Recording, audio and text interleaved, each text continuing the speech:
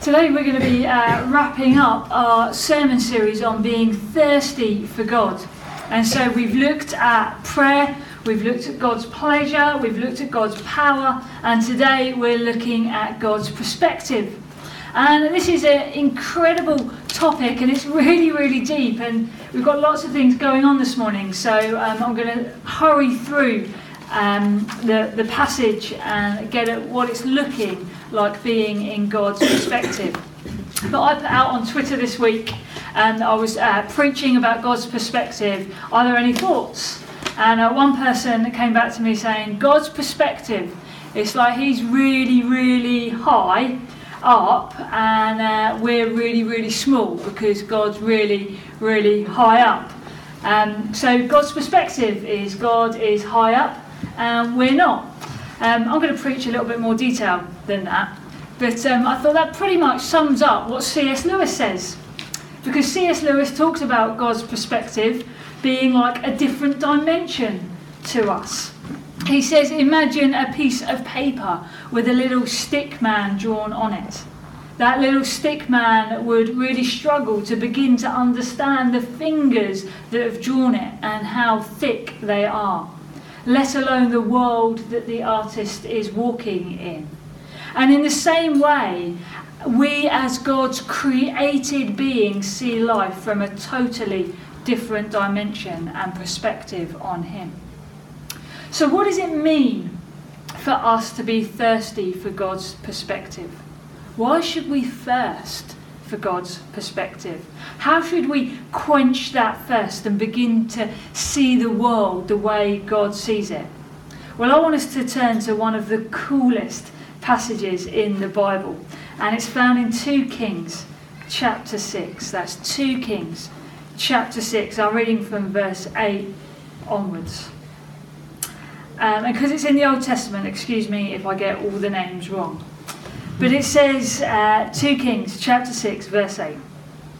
Once when the king of Syria was warning against Israel, he took counsel with his servants, saying, at such and such a place, it does actually say that, it's not me this time, at such and such a place shall be my camp. But the man of God sent word to the king of Israel, beware that you do not pass this place, for the Syrians are going down there. And the king of Israel sent to the place about which the man of God had told him. Thus he used to warn him, so that he saved himself there more than once or twice. And the mind of the king of Syria was greatly troubled because of these things.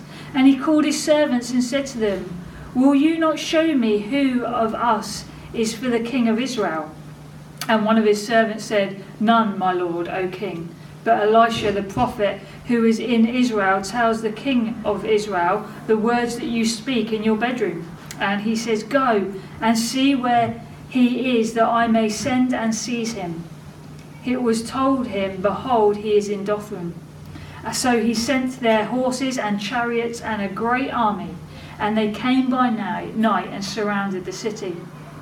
When the servant of the man of God rose early in the morning and went out, behold, an army with horses and chariot was all around the city. And the servant said, alas, my master, what shall we do? He said, do not be afraid, for those who are with us are more than those who are with them. Then Elisha prayed and said, O Lord, please open his eyes that he may see. So the Lord opened the eyes of the young man, and he saw, and behold, the mountain was full of horses and chariots of fire all around Elisha. And when the Syrians came down against him, Elisha prayed to the Lord and said, please strike these people with blindness. So he struck them with blindness in accordance with the prayer. And Elisha said to them, this is not the way, and this is not the city. Follow me, and I will bring you to the man whom you seek. And he led them to Samaria. As soon as they entered Samaria, Elisha said, O Lord, open the eyes of these men that they may see. So the Lord opened their eyes, and they saw, and behold, they were in the midst of Samaria. As soon as the king of Israel saw them, he said to Elisha, my father, shall I strike them down? Shall I strike them down? He answered, you shall not strike them down. Would you strike down those whom you have taken captive with your sword and with your bow? Set bread and water before them, that they may eat and drink and go to their master. So he prepared for them a great feast. And when they had eaten and drunk, he sent them away. And they went to their master. And the Syrians did not come again on raids into the land of Israel. This is one of the coolest bits of scripture I think there is. I love it. You've got absolutely everything in this passage. It would make for a really cool movie. You've got the drama of the soldiers arriving and their impending danger. And then you've got Elisha, who I think of as kind of a Gandalf calm looking character. He's kind of got this whole, it's okay, we've got the army, we've got an army of angels, there's no problem, we've got this covered. And it's just one of the best passages. And then you get to the end of the passage, the end of this account, where the king is like, okay, should we just kill these people that want to capture me? And Elisha's like, nah, let's give them a massive feast and then send them home. It's an amazing account. But my favourite character in this account is Elisha's servant. So he is this guy who goes around with Elisha, helping him to do all sorts of prophetic stuff. And what is happening is Elisha's getting all these prophetic words. And by prophetic words, I mean that God speaks to Elisha and tells him things that are about to go on. And the things that Elisha could never have known without God intervening. So God's been telling Elisha where the rival king armies are going to strike.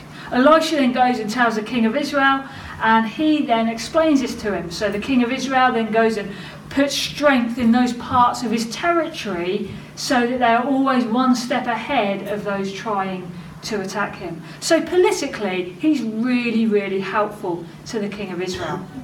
And you can just imagine the life of his servant. As things get more and more political, he seems to get more and more nervous. I imagine when this young man decided to go and serve Elisha the prophet, he thought, I'm going to have a nice little life in ministry. I'm going to help the prophet. I'm going to help him bring nice words of God to people. And then somehow this servant finds himself right in the middle of a potential civil war between two rival kings. To make things even more intense, the rival king in this account had just clocked on to who was responsible for his army's defeat, and so he's on his way to capture them. Suddenly, this servant isn't living the dream life of ministry that he maybe once hoped for. And so you can just feel the fear rising up in him as he goes out early in the morning, and the city is completely surrounded by an army with horses and chariots. And they're looking for him and Elisha. There's no way out. So this guy is terrified, and he comes back to Elisha, and the Bible says, he says, alas, my master, what shall we do? Makes it sound rather calm, but I imagine him kind of running in going, Master, what are we going to do? We are surrounded on every side. And Elisha says to him, don't be afraid. Who are with us are more than those who are with him. Elisha has God's perspective. And in this moment, when any human being would be completely freaked out, Elisha has hope. And so he prays that his servant will be able to see the situation from God's perspective. And there's this amazing moment when he prays that his servant's eyes will be open. And suddenly, he is able to see all that is really going on. God's got them totally covered. But in the natural, they are completely surrounded and completely outnumbered. But in the supernatural, the hills are filled with angel armies, angels of the Lord sent to protect them.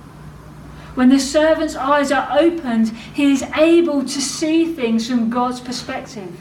His fear goes away, and he's able to hope again. And all our lives contain those moments when we feel surrounded on every side. And we find ourselves in those moments, we have two choices. Either we can be like the servant and see the armies all around us and let fear into our hearts. Or we can be like Elisha and look up. Look up to the hills and see what God is up to in that moment. And we will find our hope is restored and our fears are dispelled. We will always find ourselves with that choice, to see the angel army or not. And it all hinges on whether we are prepared to look up and ask for God's perspective. We see this so frequently in the Psalms, don't we? When David is so often freaking out because all these enemies are coming to attack him. But then he always gets to the end of the psalm and then he realises that he has to look up. So often the Psalms, if you read through them, you see all this craziness goes on around David, and then he often ends a psalm with something like, "And yet I have hope, and yet I trust you, I rest in your care." Because he starts off, freaks out, just like the servant does, but he remembers to look up like Elisha, and he knows hope again. And that's the same choice for us. Will we be like the servant, or will we have eyes like Elisha? There's this game I play with the youth, and it's a great game. It's called the Ice Cube game, and it's not as bad as it sounds. You give every young person an ice cube, and you say to them, hold on to the ice cube. The one who can hold on to the ice cube for the longest wins. And you can always tell the youth that are going to win, because some youth have cottoned on that ice melts. Because have you ever had an ice cube? It hurts, doesn't it? It really hurts. And so you get the kids that hold it and they go, "Oh, that hurts," and let it go. And then you've got the kids that hold it and go, "Well, it hurts, but I know it's going to melt." They've got a totally different perspective on it. They know the certainty that will melt. You're going to try it with your kids at home now and work out which one's more switched on than the other. I didn't mean it like that. Which one's got perspective and which ones don't. And it's exactly the same. If Elisha hadn't looked up and gained God's perspective in that moment, he would have given in to fear. But seeking God's perspective gives this hope that blasts out those fears away and gives light in darkness. J.K. Chesterton said this: "Fairy tales do not tell children that dragons exist. Children already know that dragons exist. Fairy tales tell children that dragons can be killed." We don't need to read our Bible to know that there are situations and forces that make our lives difficult. We read the Bible to know that these forces have been defeated. When we see the world through God's perspective, our dragons get a whole lot smaller and we learn to hope. Let's jump back into the account, because God's perspective changed everything for Elisha and his servant, and all of a sudden the tables are turned. So what is going on with this army that's come to capture them? They've been sent to potentially do the easiest mission in the world. Capture a prophet who's like one guy and his servant. And they've got this whole army surrounding the city. They are cruising, thinking this is an easy day's work.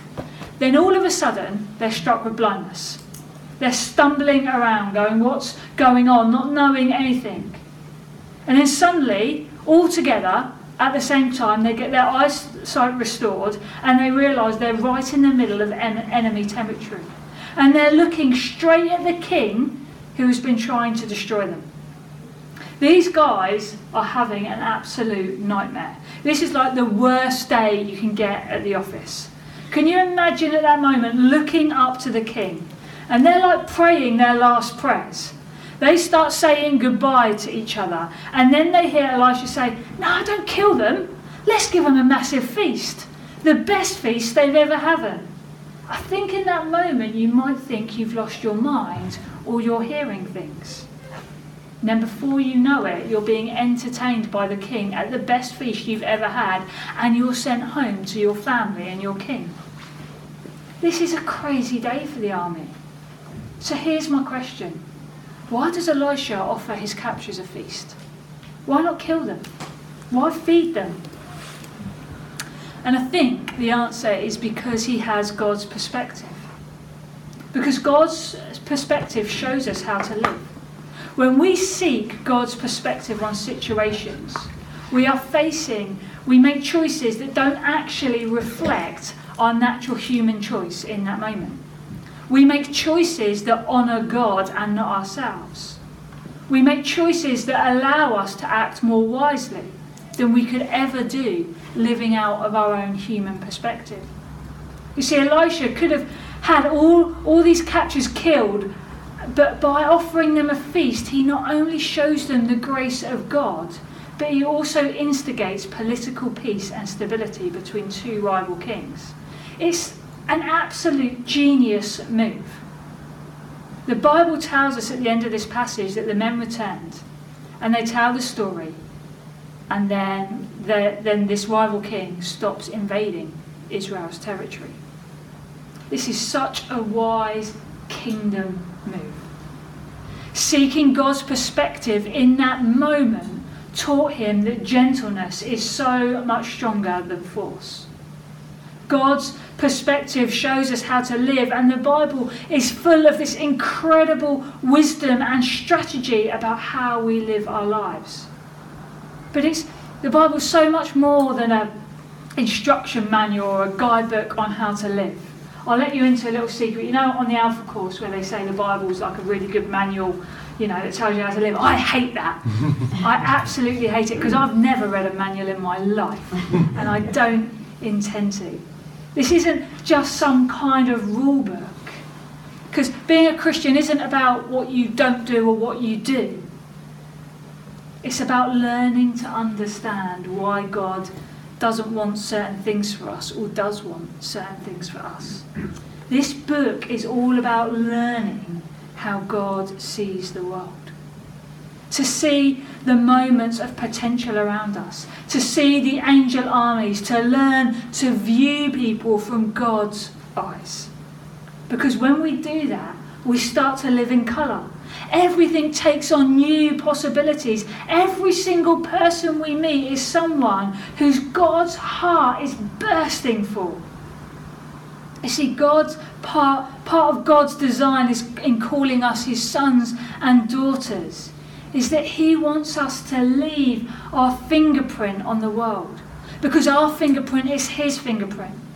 He wants us to live lives with such heavenly perspective and from such heavenly power. And living out of that perspective is something that we continue to learn to grow to do in our lives. And it's a mixture of actually seeking God's strategy in our lives. It's like when the king turns to Elisha and says, "Should we kill them?" Elisha pauses and says, "No, I'll give them a feast." There's a moment where he checks out God's perspective. And the more we get to know God better, the more instinctual that becomes for us. As Christians, it should be natural for us to see things as God sees them, as they really are. Jesus does this all the time, doesn't he, in the gospel accounts? He's always telling his disciples, "I'm only doing what I see the Father doing." In every moment, Jesus is seeking God's perspective, and the Father shows him where to go and who to speak to and what to do and what not to do and who not to speak to. Just like Elisha, who looked up and got this crazy kingdom idea of giving a feast, Jesus is looking continually up and checking what the Father is doing. And so we should be constantly looking up and checking what the Father is doing. You see, viewing life from God's perspective was so instinctual for Jesus. It was natural. Jesus was so incredibly intentional about seeking the Father and spending time with him, to ask him, "What are you doing? Where are you working?" This is why Jesus so often goes and spends the whole night in prayer to try and figure out what the Father's doing. And I think we need to be just as instinctual, just as intentional in seeking after God's perspective. As we enter a room, we should look to God. What are you doing here today, God? What are you saying? As our eyes get focused on God's hand, we will see where he's working and what we are to do. Let's pray. Father, we thank you for this account. An account written so many years ago, happened thousands of years ago. And we thank you that just then, a man like us could look up and see what you were doing. We pray that through your Holy Spirit in our lives, we're able to look up and see what you're doing and where you're working. Holy Spirit, would you help us to intentionally seek what God the Father is doing, that we may, like Jesus, be hands and feet that leave a fingerprint and a mark of the kingdom. We ask this in Christ's mighty name. Amen.